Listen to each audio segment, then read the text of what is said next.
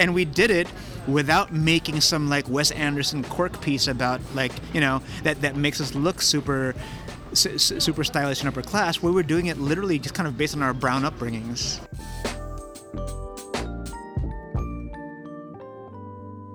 That was filmmaker H.P. Mendoza.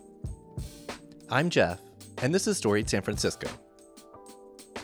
In this podcast, H.P. picks up where he left off in part 1.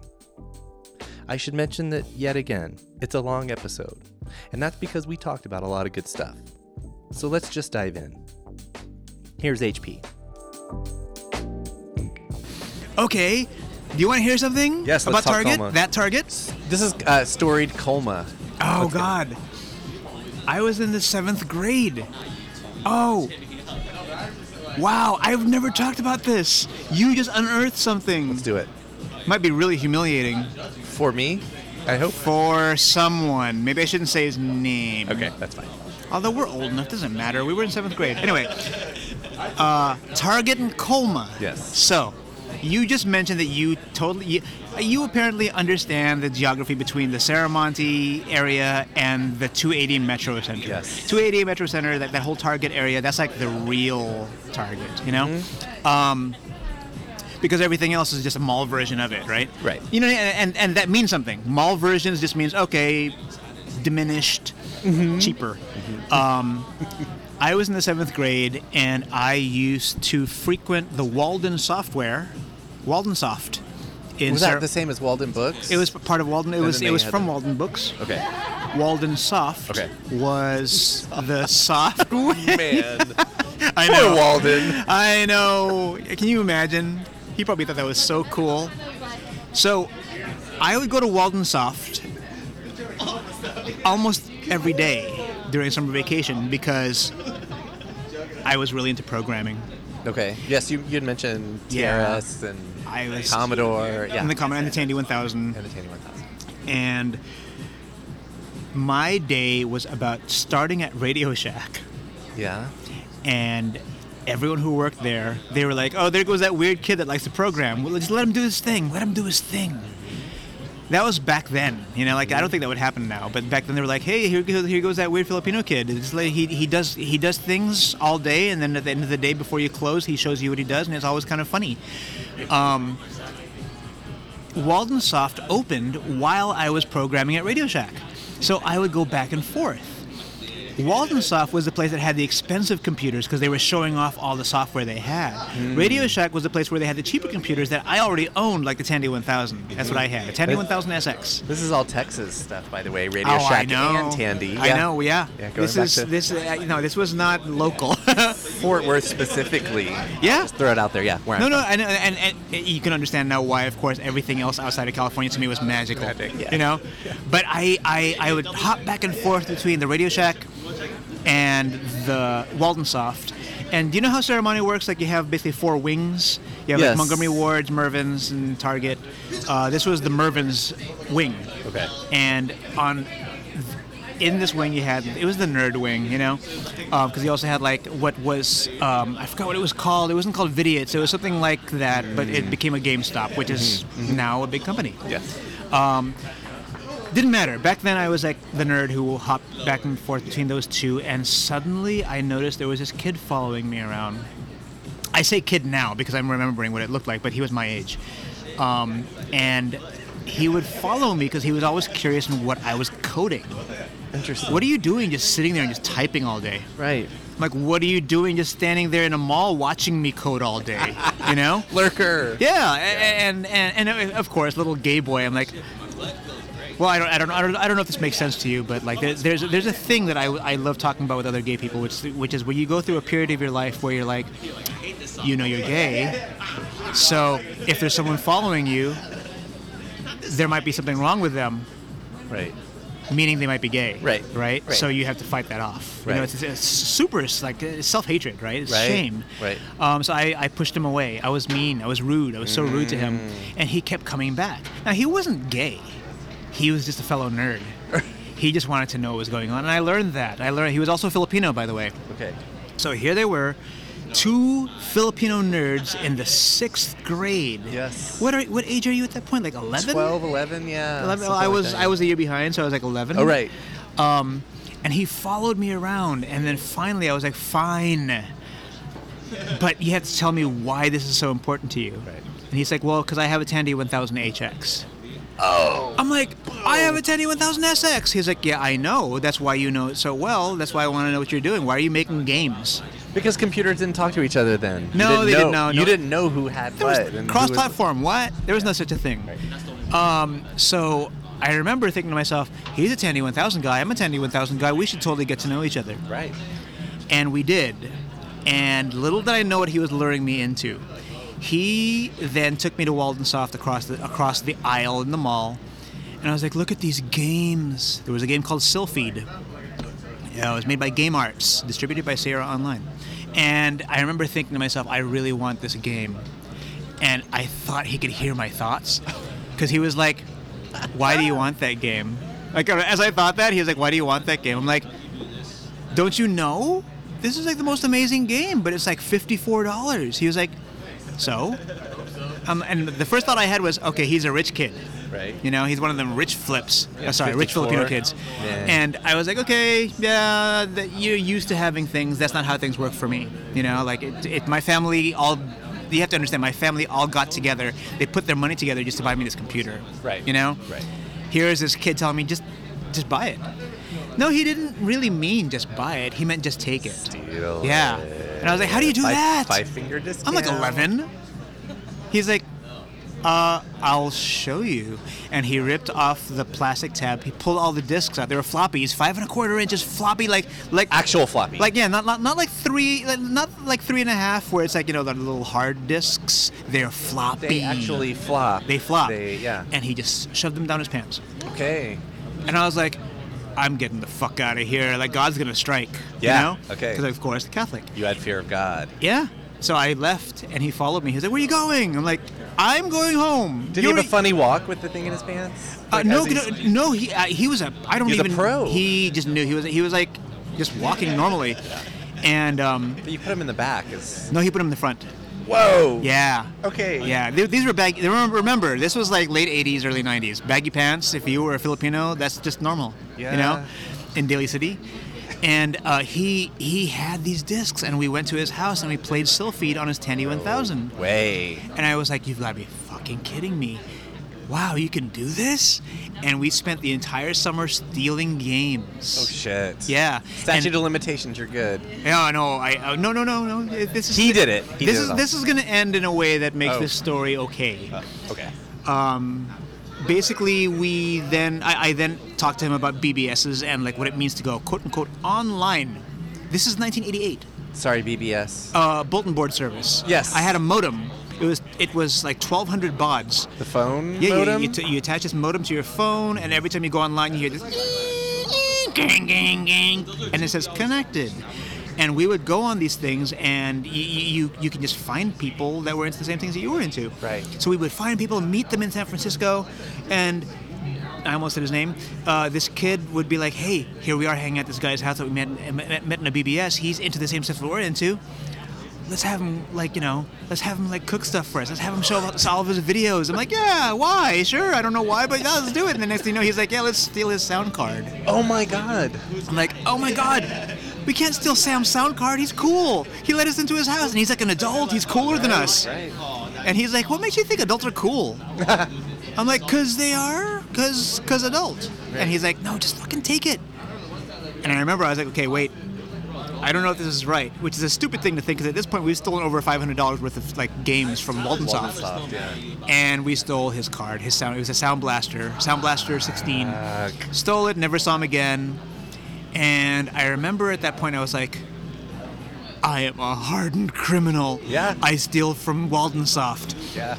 And I remember thinking to myself, but I'm too addicted. I like having these games, and I'm learning a lot about these games because now I see what all the rich kids are talking about at my school. I know what these games are. I know what it means to have an Amiga. I know what it means to have a Commodore. I know what it means to talk about these games that I normally wouldn't be able to afford. Right. And I had them. And I'll never forget like coming home almost every day with this guy and just like emptying our pants. Emptying our pants and like putting all of our floppies on the floor and just seeing what games we'd stolen. Oh my God. And then finally, one day we went to Walden Soft and everyone was treating us differently. And I was like, oh, something doesn't feel right. And so I was like, hey, name, kid, Right. Something doesn't feel right. I'm going to Radio Shack. He's like, sure, okay. I'm out of here. I'm going to radio. Yeah, right. Mic drop. Boom. Right. We went there, and they were like, you guys might want to leave the mall. Oh, shit. At Radio Shack, they At told Radio you. Shack. And I was like, why? Everyone knows you. what you've been doing. Yeah. And I was like, oh my God. And I was like, oh my God, that like, you know, I feel like Simba in Lion King, like Scar's like, run away, never return. Like, I was like, I ran through the Mervyns and crying and like shaking and thinking to myself like, oh my God, I'm a thief, I'm going to hell. And I stopped to catch my breath, and then the kid came after me. He's like, wow, that's hilarious. Wow. Okay, well, I guess we can't come back here anymore. We'll have to find new places. We can go to Egghead Software in San Francisco. Oh my God. And I was like, wow, you are hardcore. I don't know if I could do this. Yeah. He's like, it'll be fine. You know what? Well, while we're out, let's just go over to Target over in Colma. Across we went the there, freeway. and they had a bunch of games by Mastertronic. And for any nerds who might be listening to this, you know what the boxes are like. They're really easy to open. That's why we went there. We stole all the Mastertronic games. Did you have to get them out of the box? They had to be in a it's like box, and Mastertronic had very specific boxes that weren't well crafted. Cardboard or? They were cardboard. And like- they had the kind of tabs that you use for like cookies. You know what I mean? Like, you know what I mean? Like they weren't sealed. And this is pre, like where they'd have the magnet on it that would set off the alarm, or just you just to get it out of the box and put it in your pants? No. They had magnets. Oh, okay. But like Getting into that phase. This kid knew how to get past all that. So we went there, stole more games, stole a lot of games, and I'll never forget. At this point, my morality had kicked in. But the thing is, it wasn't morality. It was more like my ethics kicked in because I was aware of the prices. I was like, how much am I stealing? And by the time my pants were full, I'm like, I have, on this single day, $390 worth of software in my pants. Just one haul. Yeah. And I was like, okay, let's get out of here. Yeah. So I started leaving, and so... Okay, I think I'm a felon now. Let's go. Right, I was a felon before this at that point. Right. 'Cause that was one day. Yeah. So this kid was like, no, hang on, I want some Micro Machines.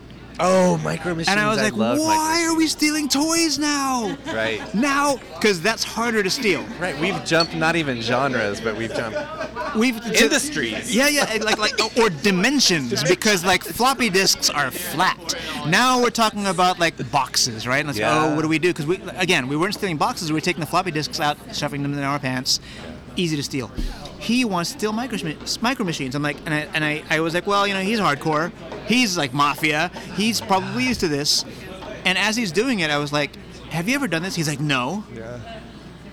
And I'll never forget, like, I felt like my head was vibrating left and right. It was a weird feeling. I'm like, what? Like I just felt like all of a sudden, all I felt was like two mushroom clouds coming up from my ears.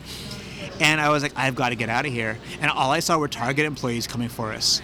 And so I tried to leave, and I'll never forget, they're like, not so fast. And I remember the thought I had was like, wow, people actually say that. Because you hear that in movies, right? That's like the principal in Ferris Bueller's or Right, something. yeah. Like, that's what he said. And I was like, oh, we're caught. And yeah, he'd never stolen Micro Machines. My mother equated this kid with theft and sin, and Right. said this, you know, because the thing is, I had to call my mom, Right? because they made me call my mom because this kid wouldn't call his parents. Oh. And He this stonewalled him, or? this hardcore kid, by the way, who I saw as mafia. Yeah. You know, because, you know, that's what mafia does. They steal stuff from Walden Soft. Everything was shattered because I'll never forget this woman who caught us. She was the manager of Target. She was like, you guys think you're so slick, don't you? Coming into my Target. And I remember I was just like, I remember I stayed quiet. I was like, I deserve this. Whatever comes next, I deserve. But this kid was like, he was crying. He was bawling. He was like, please don't call my dad. Please don't call my dad. And she was like, "No, you are gonna take what I give you," like power trip stuff, right? And then she even put her like the heels of her palms on the desk while she like leaned into him. Like bad cop? Yeah, like bad cop. And she was the only cop at that point. Right. So she came back down and she pulled out her compact. And she's like looking at herself in the mirror. She was like, "Oh my God, I'm breaking out. You guys make me break out. You know what? I look horrible, don't you think? This just makes me look so awful." What the hell? And I just said what came to mind. I was like, I can hardly notice them. And she was like, "I like you. How about you, huh? What do you think?" What in And she God's turns to my name? accomplice, and he's like, they're just pimples. You only have like 4. And she was like, "You shut up!" And I remember at that point, I was like, This kid's not hardcore. Right, you saw him fully break. I saw him broken. And at that point, I was like, "Oh man, now my mom's gonna come." And so she picked me up, and I remember she was talking about like, boy, she read so many different commandments to me at that point. Yeah. She was like, "You are never gonna see him again. You are never gonna see this kid again. Yeah. He turned you to sin." Yeah. And I remember walking out of there thinking, that is my lesson, and I will never go back to Colma again. It wasn't I'll never steal again. It was I'll never go back. Yeah, it was like, that's you can't pull one over on the people in Colma. But I'll write a movie about it. Yeah, well, yeah, no, but I was taking a test for that too. Can we talk about what? So your family moved to Daly City? At that point, yeah. Okay, what brought that on? I moved to Daly City with my family because my mother decided she'd had enough of her physically and emotionally abusive husband who drove from Muni. Okay. And Which just again, you and her? No, she took my 2 brothers. Your brothers were still there. My mother took me and my 2 older brothers with her to Daly City to get away from my father. Okay. Like a badass. Yeah. You know? The badass women. I mean, I feel like, of course, we always encourage our friends to get out of the relationships they're in right now when they're in situations like this. Right. Imagine being an immigrant with no friends. All of Right. your friends are your husband friends. Right. You know, the only friends you have are other women who are also abused. Right. And she was like, "This is not right. I'm not going to do this." So she took us out of the equation. She moved us, and we went to Daly City. Did you go to high school in Daly City? Yes. Okay. I went to Westmore High School. Okay. Which is the high school that I used for Colma the Musical. Okay. It's about me. Okay. I mean, I feel like we've already kind of established a lot of different kind of like aspects of who you are today, like video games, music, movies. But those are superficial, of course, but you know, that's all I had. That's all I know. Like, there's probably stuff about me that I'm not even aware of, right? But those are the things you do. They are the things I do, yeah. And I'm gonna assume you like doing them. I love them. You do them all well. Thank you. But so can we talk about was Colma your first like movie of that kind of caliber, like length and or? Colma happened because I wrote. And it's Colma the Musical. Colma the Musical. Sorry. I wrote a fake musical called Colma. Right. For my best friend at the time, and I think to this day he probably doesn't want me to say his name. Okay. Because that was a while back. This is high school, you know. Like yeah. I just. But I wanted to, you know, back then, what you did when you were a straight dude who wanted to express love for a fellow straight dude, you just like gave him a card and $5 and shit, right? Mm-hmm. And I think I was at a point in my life where I was like, fuck heteronormativity. I don't care if he's straight. He's still my best friend. He's gonna fucking take what I give him. He's gonna fucking like it. Yeah. And he was an actor in musical theater. Okay. Which is hilarious when you're straight, right? Right. And he was expecting probably another card or something, and next thing you know, he receives this CD of a musical that I recorded all myself, me playing all the parts, including playing his part, and I think I do a damn good impersonation of him. And I called it Colma, and I put an exclamation mark, like it's fucking Oklahoma or something, right? Right. And or Yahoo. It was just But it was a joke. It was a joke. And this was still high school. No. This was like 10 years after high school. Okay, sorry. Yeah. Okay. And it kind of, the thing is, because he was in musical theater, he just decided, oh, well, you know, I'm going to play this for all my musical theater friends. and he played it for his directors and his actor friends, and like it became this joke. It became a running joke, like, oh, HP made this thing for me about us growing up in Colma, and you may not have grown up in Colma, but you'll appreciate it. So he played it for a bunch of people, and what happened was it ended up in the hands of Richard Wong, who I went to school with at College of San Mateo. Okay. And Richard Wong and I were the only two who were a year younger than everybody else. It was like we had a lot in common, and we were also the only film students who didn't want to talk about Reservoir Dogs that year. We just wanted to talk about West Side Story. Right. You know. By the way, Richard Wong is straight. He's just one of those super sensitive straight guys that is into media that most straight guys probably wouldn't be into. And of course, he would find me. Rich Wong breaks a lot of things. And I think that's what attracted me to him. Because of course, at that point, I'm like, well, if you'll have me, I'll hang out with you. College is scary, so like I could use an ally right now, and we just became really good friends. Yeah. He ended up just becoming like Rich Wong, and like I just ended up becoming like Philadelphian like theater guy, you know. And he became Rich Wong, and he came across the CD, and he was like, "What the fuck is this?" And my friend was like, "Yeah, this was a gift. He made this." And Rich is like, I've been trying to get in contact with him for the longest time.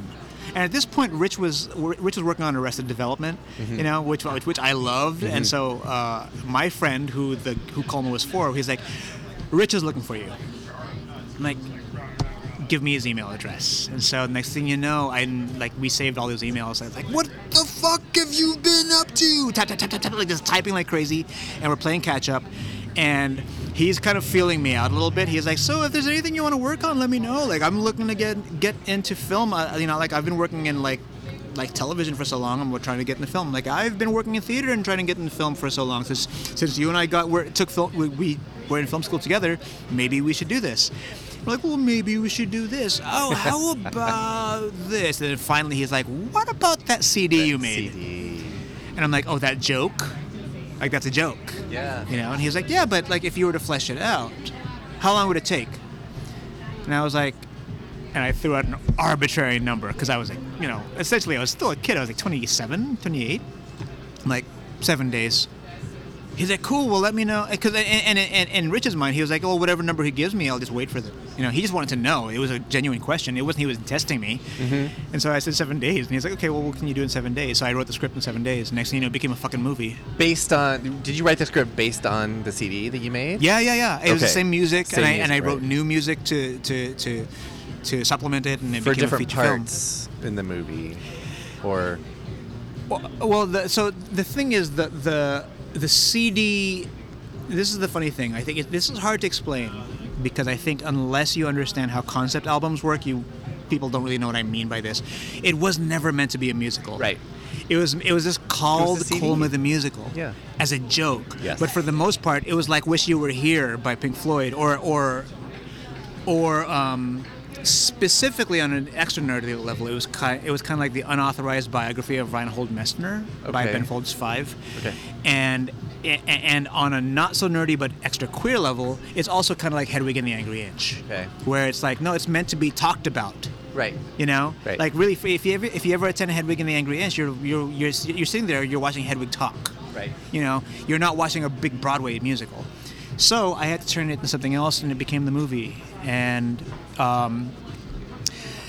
yeah, that was also, I don't want to say a joke, but that was the like, movie. No, I don't. And it wasn't a joke, but it was more like, well, here's a gift I gave to one of my like best friends since childhood. Yeah. And here's another friend from childhood who went to film school with me who wants to turn it into a movie. This is a big friend thing. Like, I'm not going to change it. I'm going to keep them Filipino and Chinese and Latino and whatever. Keep it the same and make it about me. I'll even set it in the high school that I went to. Right. I didn't know we were actually going to shoot in the high school I went to. I didn't know we were going to shoot in the same neighborhood. And I didn't know we were going to shoot in the actual houses of the parents that I was talking about in the musical. Wow. So we're shooting this movie, and I'm like, wow. Those interiors, I remember those. Those weren't such and it's really funny how people were like, so like, how did you get that Colma look? I'm like, you know, if you were to ask Rich, he would just tell you shoot in Colma. Yeah. You know. Exactly. And what's really interesting about that is, I then learned that a lot of people were holding me with Colma pride, which is really cool. But then I had to reveal to them that I'm from the Mission. Right. You know? Right. And I think that some people felt a little betrayed, but like only playfully betrayed, you know? But yeah, that's how I ended that chapter of Daly City / Colma. Did you go to college? I went to the College of San Mateo. You already mentioned that. I went there because I was a purist and a snob. Okay. And, you know, I will own that. People have every right to bash me for that. Because this was 94. You know, there was no such thing as digital filmmaking at the time. Right. I mean, there was, but like it looked bad. You know, it didn't look. Right. If you saw anything that was shot digitally, you would never mistake it for a movie. Right. You know, so I was like, I'm gonna do my research to find out where they're teaching 16mm film because everybody was going digital, and I'm like, I can't do that. Mm-hmm. So yeah, I wanted to learn on 8mm and 16mm film. Okay. And the College of San Mateo was the last place that was doing it. So I took a 2-hour bus ride to college every day just so I could take that class. You kept living in Daly City at the time? Yes, I was living in Daly City. Okay. When Colma was, I mean, like I said, I found out about it from the New Yorker, so fair to say it was well received. What was that like? For you specifically, in your role. Okay. I was on stage at CamFest 2006. Okay. And Taro Goto was our moderator, and he was also a programmer at the Center for Asian American Media. And I remember watching the movie and hearing all these people cheering for almost like every other line. People were cheering, right? And I couldn't grok it. I know what it means now, but at the time, all I felt was, oh, that's so cool. They're probably all classmates. How could you not think that, right? Right. Like, come on, Colma the music. What an in-joke. Yeah. You know, that's like That's like me making like a Tartine the musical. You know what I mean? Like it's Right. it's so hyper local Right. that when you hear a whole theater full of people at the Kabuki cheering for it, you're like, well, my graduating class was 500 people, so that's probably... Here they are. Yeah. It's you know what I ironic. mean? There's no way I could have thought of myself as anything else besides that kid that made some stupid bedroom pop concept album that randomly got taken by Richard Wong to get turned into a movie. You know what I mean? Like it's not. There's no way it could be anything special. Right.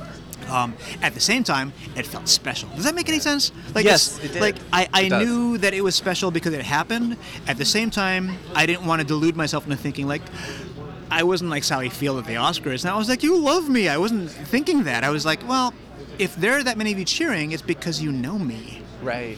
And it wasn't out of the realm of possibility that many people would know me because, again, if I have 40 cousins, then I could probably imagine that many people knowing me. And I don't want to make the Kabuki to be something that it's not. But it's a theater, so maybe a lot of those folks were in a theater and seeing their hometown or their life or part of their life. Yeah. And that is a big deal. Oh, well, so the other thing I will say, because it was the 800 seat house, right? Because I was like, when I found out that we were playing the Kabuki, I was like, oh, it'll be the smaller house, and they put us in the big house. Freaked me out. Freaked Rich out. Yeah. And I'll never forget like brainstorming with Rich and how can we get people to come. And I remember the thought I had too, right? Like thinking to myself, okay, so it is a big deal, but is it a big deal because people want to see themselves represented, or is it a big deal because it's ironic? Because we were walking past people in line. We saw there was a huge rush line going around the block. And I was Over to Burger King. And past that, and past like Festa. Yeah.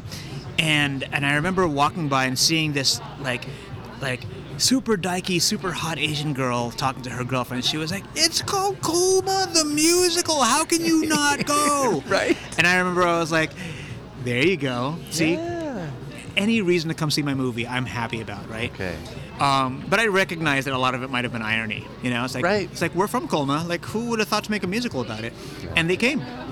And when they were cheering for it, I was like, well, that's nice and all, but like, you know, let's be honest. This movie cost $15,000 to make, right. And you know, most of the movies you guys are all used to are like $100 million. So, thank you for the opportunity. So of course, when like besides the New Yorker, before that there was the New York Times, and I was like, you've got to be fucking 4 stars in the New York Times, Right.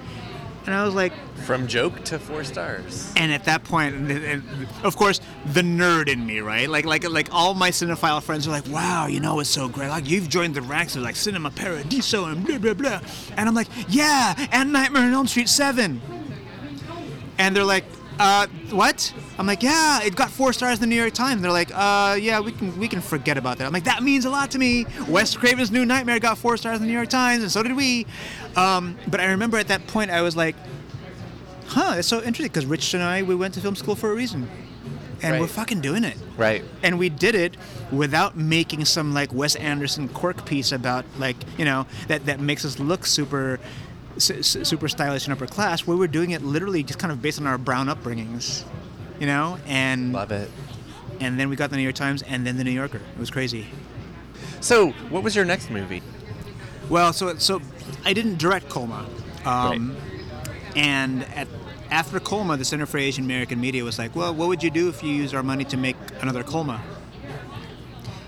And so I wrote Colma too. I did. And, you know, I'm proud of it to this day, but it's just one of those things that I think might have been a little too biting. Was Adrian Zmed in it? Oh, my God. Can you imagine? Who I think I'm connected to? Probably. Yeah. Yeah. But, no, I think it actually went through the Sundance Labs, and it was a finalist. And one of the people actually said, I almost want to call out to him right now because he might have been right, but I don't want to call out because I still kind of disagree. He felt like he wanted more arcs. Okay. But the thing is, Saramonte the Musical, which is what it was called, and I Okay. even wrote music for it, and you can hear it on Spotify. I did publish that some of the songs. It was a satire. Like, Colma was satirical, but Saramonte the Musical was a satire Okay. on capitalism and religion.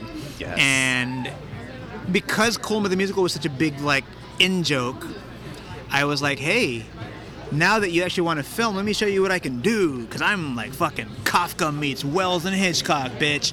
Okay. And I was like, I'm going to show you what a filmmaker I am. And Rich was really proud of it too. He was like, oh, we're going to get it. And we didn't, you know. But we were finalists. That was really nice to be a finalist at the Sundance Labs. But we still look at that to this day. We're like, we're going to turn this into something. But what ended up happening was the Center for Asian American Media ended up giving both Rich and I money to do our own films. Okay. And he did a movie called Option 3, which I co-wrote with him, and I did a movie called Fruit Fly, which is another musical starring L.A. Renigan from Colma. Yes. And that, I felt, was my chance, because the Center for Asian American Media, they were just like, we'll do what you want. And I didn't know if they really meant that, so I wrote a script that was really, really specific. Right. And a lot of the critiques I got for Colma was like, well, it's a little too gay to be Asian, or it's a little too Asian to be gay. Right. You know? Yep. So I wrote Fruit So Fly, Fruit which Fly. was so gay and Asian at the same time. Yeah. And my thought was, I'll write this, and the Center for Asian American Media will tell me where to pull back, where to chop down, where to cut, where to rein it in. And one of the producers, Don Young from the Center for Asian American Media, emailed me. He's like, we love it. Let's do it. And I was like, wait! Wait, I went really overboard with the script. And then when I found out that people were really responding well to how overboard it was, because I mean, come on, it's pretty gay and pretty Asian, right? Right. And in a way that I purposely was like, I'm going to make this so gay that a lot of Asians will hate it, and I'll make this so Asian that all the racist gays, which there are a lot of you guys out there, would hate. So when Don Young was like, let's do it, I'm like, oh, okay, and we did. So that's what stands as the first movie that I ever directed. Okay. I did compose the music, I wrote the lyrics, and I did do the screenplay, but that's the first one I directed. What year was that? 2009 when we shot it. Okay. But when it got its theatrical release was 2010. 10. Okay. And then, at what point are you like, oh, I'm going to keep on making movies? I mean, Because you have made more. I have made more. I think the point where I said, okay, I'm going to keep making movies was Colma. Like, I was like, hey, you know, like now I know that like people actually like to see what I make on the screen, maybe I don't have to relegate myself to black box theater and being a keyboardist for electro bands in Philadelphia and New Jersey. I will keep doing that stuff, but I'll also make movies. Oh no, but I've elevated it though. Okay. The one thing I think I can encapsulate everything around that into one thing. My mid-Atlantic life in Philadelphia and New Jersey was spent being so afraid of all the artists around me that I would do whatever they want, that when I did suggest anything remotely mine, it would get shot down, and I would think to myself, oh, well, they're right because they're white. And, that was part of my kind of racial awakening, if I could be honest. It wasn't Colma. Absolutely. Colma was not part of my racial awakening. Okay. I think because I was surrounded by people who looked like me. Right. That sounds like a really shitty thing to say. No. But it's true. Like, I'm very grateful for the Coleman experience, but for the most part, I was like, well, I'm doing what I've always done. I've always hung out with people that look like me, Right. And so for me, I think the real racial awakening was being like injecting myself into like white spaces and saying like, no, but what about this? And then being shot down, right? Right. And so fast forward, I was 27 at the time. Fast forward to like me at 44, and here I am doing everything that they've been doing, but with my authentic voice. Yeah, that's a racial win. Yeah, that's part of my awakening. I kind of feel like there was no actual door I walked through. I feel like I'm racially awakened. Like it's mostly about me navigating the spaces that I've been handed. Right on, and we're here to celebrate that, congratulate that. Thank you. I think it's important in this month. Yes. Yeah, absolutely. Not just because it's Asian Pacific American Heritage Month, but also because we've had a spate of Asian violence. Over the past, let's be really real. Yes. This might be the cocktail speaking, because I'm totally going off tangent, but if you would indulge me for a second. Absolutely. I'm really happy that people are talking about stopping the Asian hate. But let's not make it sound like it was just because of the pandemic. It wasn't just in the past year. We've been seeing this since 2016. Right. We've been seeing this. And people accused us of being oversensitive. Interestingly, in hindsight, I look back, I'm like, oh, all the people who accused me of being so oversensitive about the uptick in Asian American hate, a lot of those people were Trump supporters. Right. And now hate and violence. Let's be totally. What's that? Hate and violence. Hate and violence. Yeah. Let's be honest. Yeah. I mean, yesterday we've had 3 in right. San Francisco. In San Francisco. Yeah. Absolutely. 2 bashings, 1 stabbing. So yes, let's celebrate that. And thank you for being with me to celebrate that, because I kind of feel like anything that an Asian American does right now that's positive is a win against the hate against us. Absolutely, 100%. Another thing that I had was a part of as a participant, as a consumer, was your takeover of the Asian Art Museum in San Francisco. Oh, the Mission Arcade, yeah. The Mission Arcade takeover of the Asian Art Museum. Can we talk about that? First of all, thank you for coming, because I think I told you this then. I didn't know you were there. Right. Until I saw the pictures that you posted. You didn't need to know I was there, because there were like hundreds of people there. It was a really well-attended, awesome, freaking event. Well, thank you for saying that, because the way I see it, I didn't see you because I was too busy packing and wiring things. Like, right. It was such a DIY operation. Yeah. And Masashi often talks about what a fun night that was, and like how they would love to do something like that again, which is why I'm doing that again for May 23rd. Yes. But I'm glad they think that, because for the most part, no one knows how much work went into that, because right. it was all me. Right. I wired everything. I made all the projections, and I calibrated the projector with John over at the museum. Like, it wasn't that different from what I normally do in my backyard. It just happened right. to be in a museum. Enormous. Yeah, which was enormous and tremendous. Yeah. Mission Arcade was a fake. Well, I shouldn't say fake. Let's say this. It was a joke name I gave to my parties. And listeners to this podcast should know a little bit about Mission Arcade, because you talked about it in your first episode with us. So let's just breeze right over that, because y'all need to listen to that before you listen to this. I do want to say that the impetus for the creation of the phrase Mission Arcade, the very petty reason that I had for calling it Mission Arcade, because I felt slighted by a film festival. They actually contacted me recently. Right. And I retweeted it. Yeah. Because now I know that all the people that go to my parties know where it came from. So I had to retweet it so people could see. It's like, look, it's still happening. But anyway, Mission Arcade, yeah, that's just a chance for me to either showcase someone else's art or just take someone else's film screening and turn it into an after party that I will call Mission Arcade. And I'm like made of video games and electronic music. Interestingly, I'm also made out of folk music.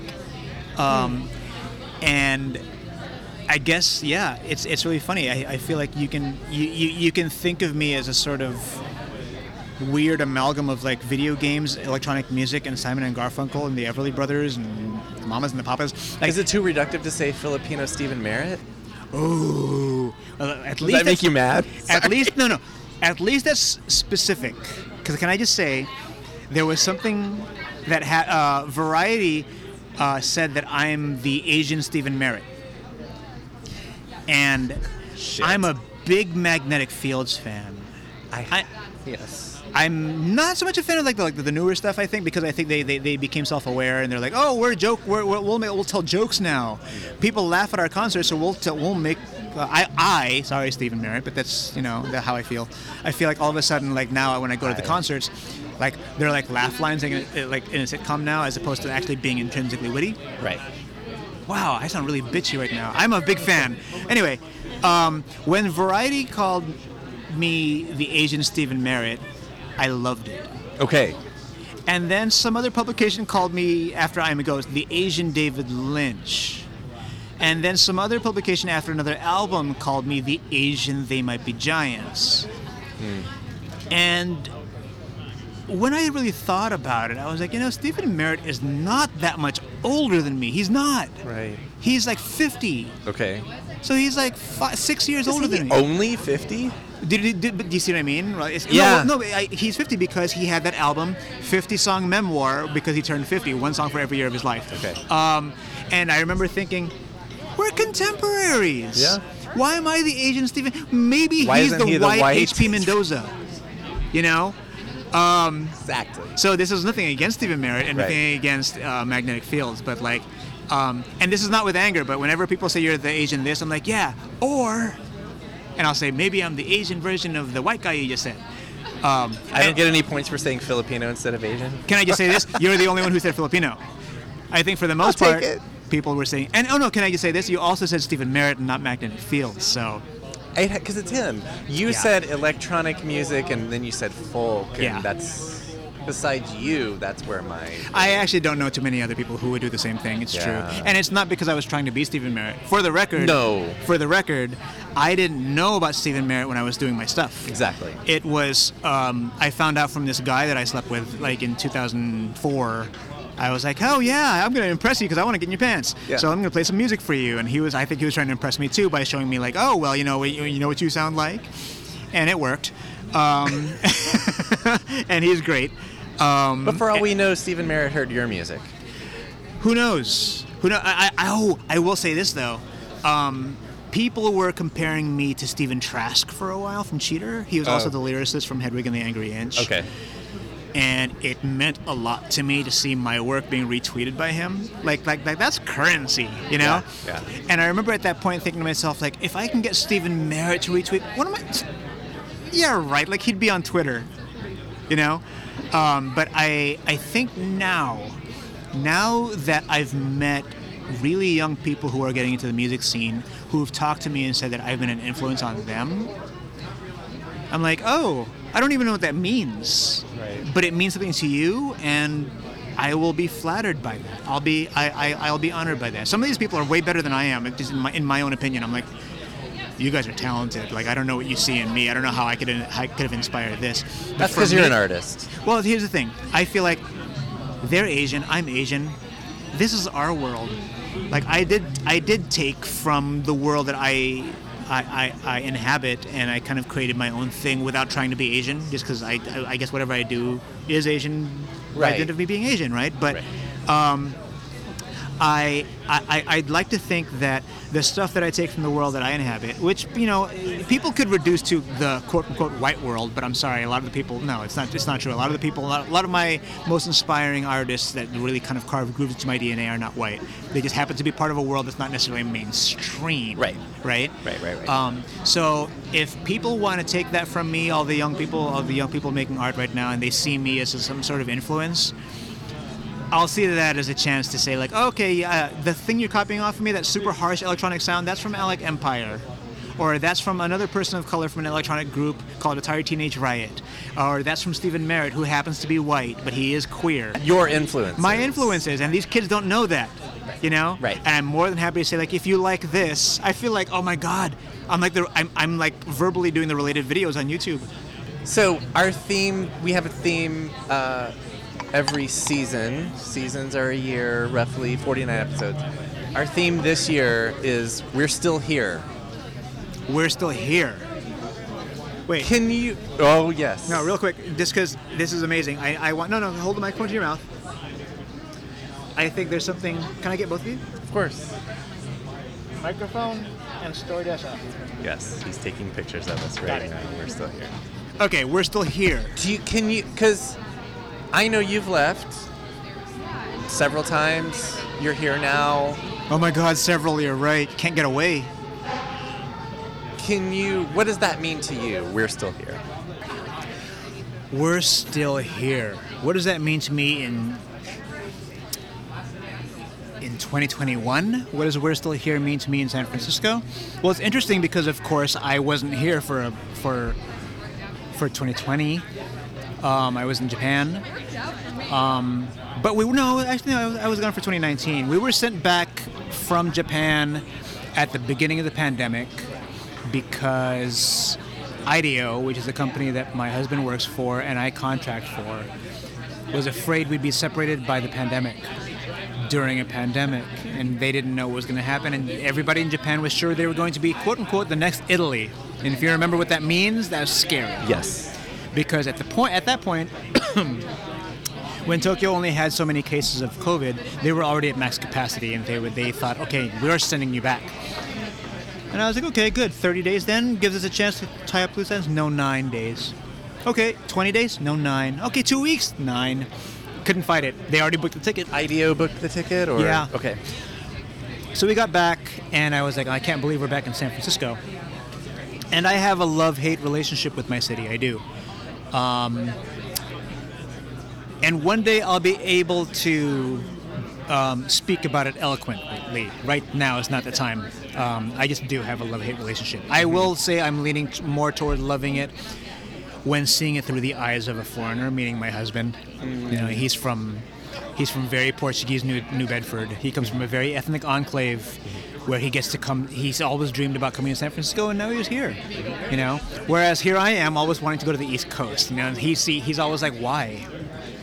But in 2021, now that we're back, what's interesting is that Tokyo has given me a lot of perspective in so many different ways, especially having such easy access to the Philippines. When I just recently helped my mother retire to the Philippines after living most of her life as an American here in San Francisco.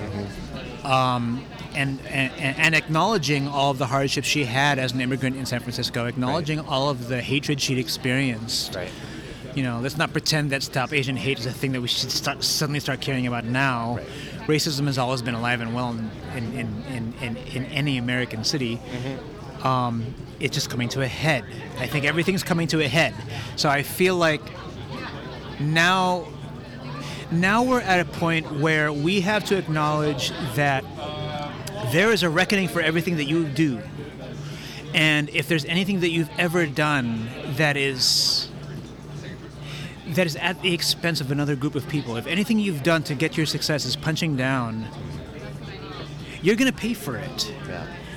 And I mean that for all of us. I'm not talking about like, hey, I'm a brown guy talking to you white people. That's not what I mean. I'm not saying that. And I'm sure that to a lot of people outside of our party or our side would think that that's what it sounds like. I'm not saying that at all. Because I'm even saying that as a man, as a male, as a cisgender guy. I'm saying that too. There's a reckoning for me as well.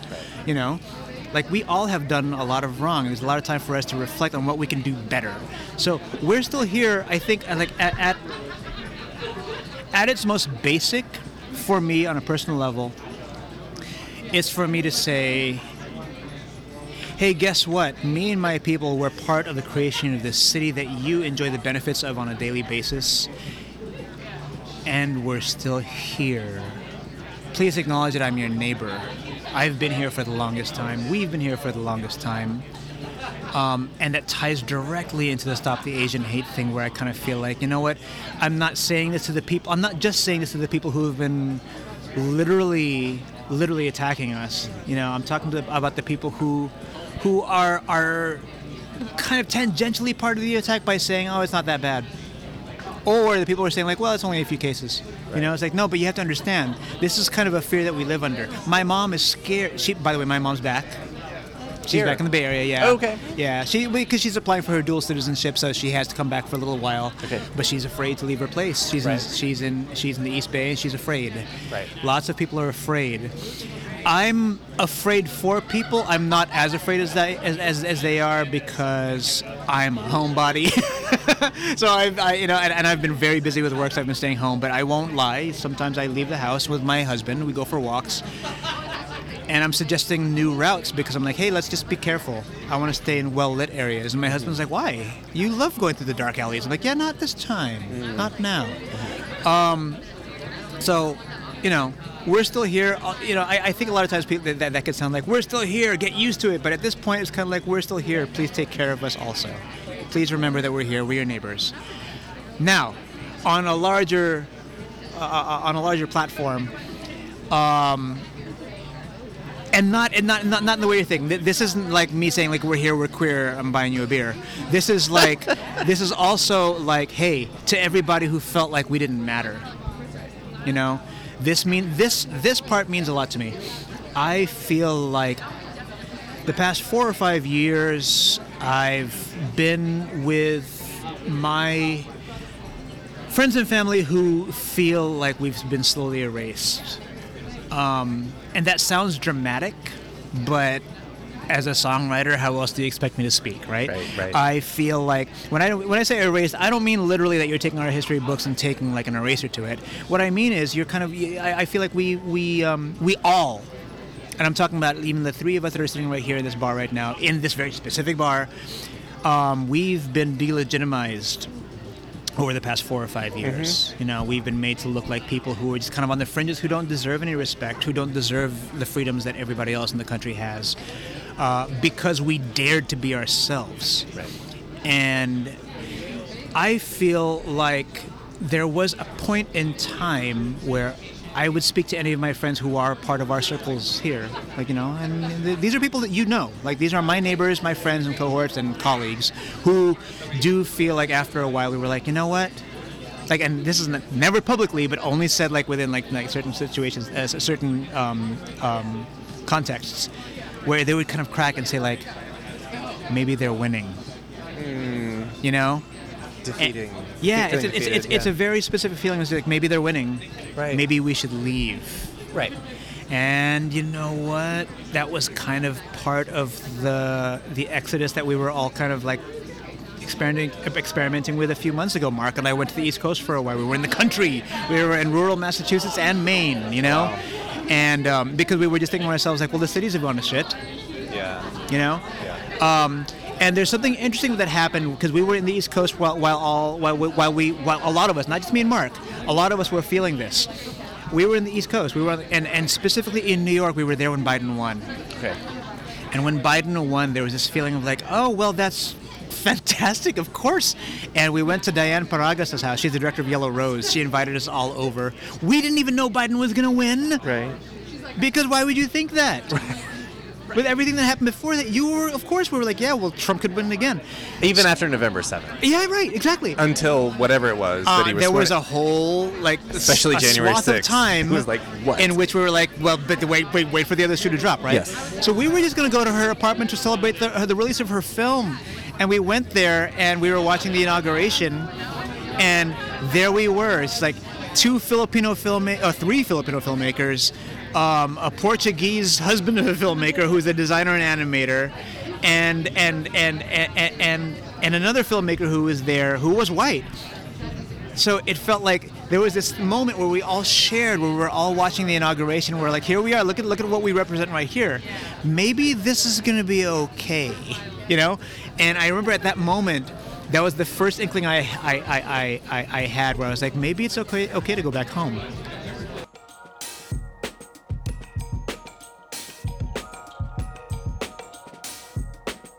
That was H.P. Mendoza. On the next episode of Storied San Francisco, we'll get to know cartoonist Jaime Crespo. Episode 12 drops next Tuesday.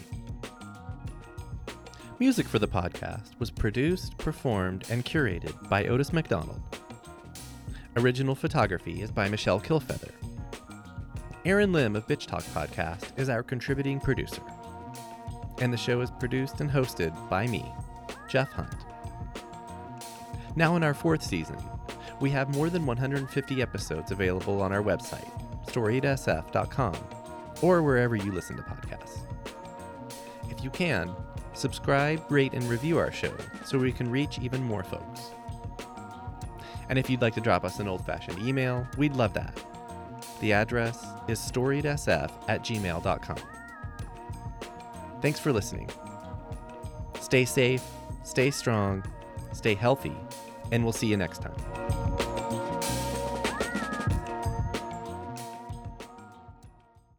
This podcast is a proud member of the BFF.FM podcast network.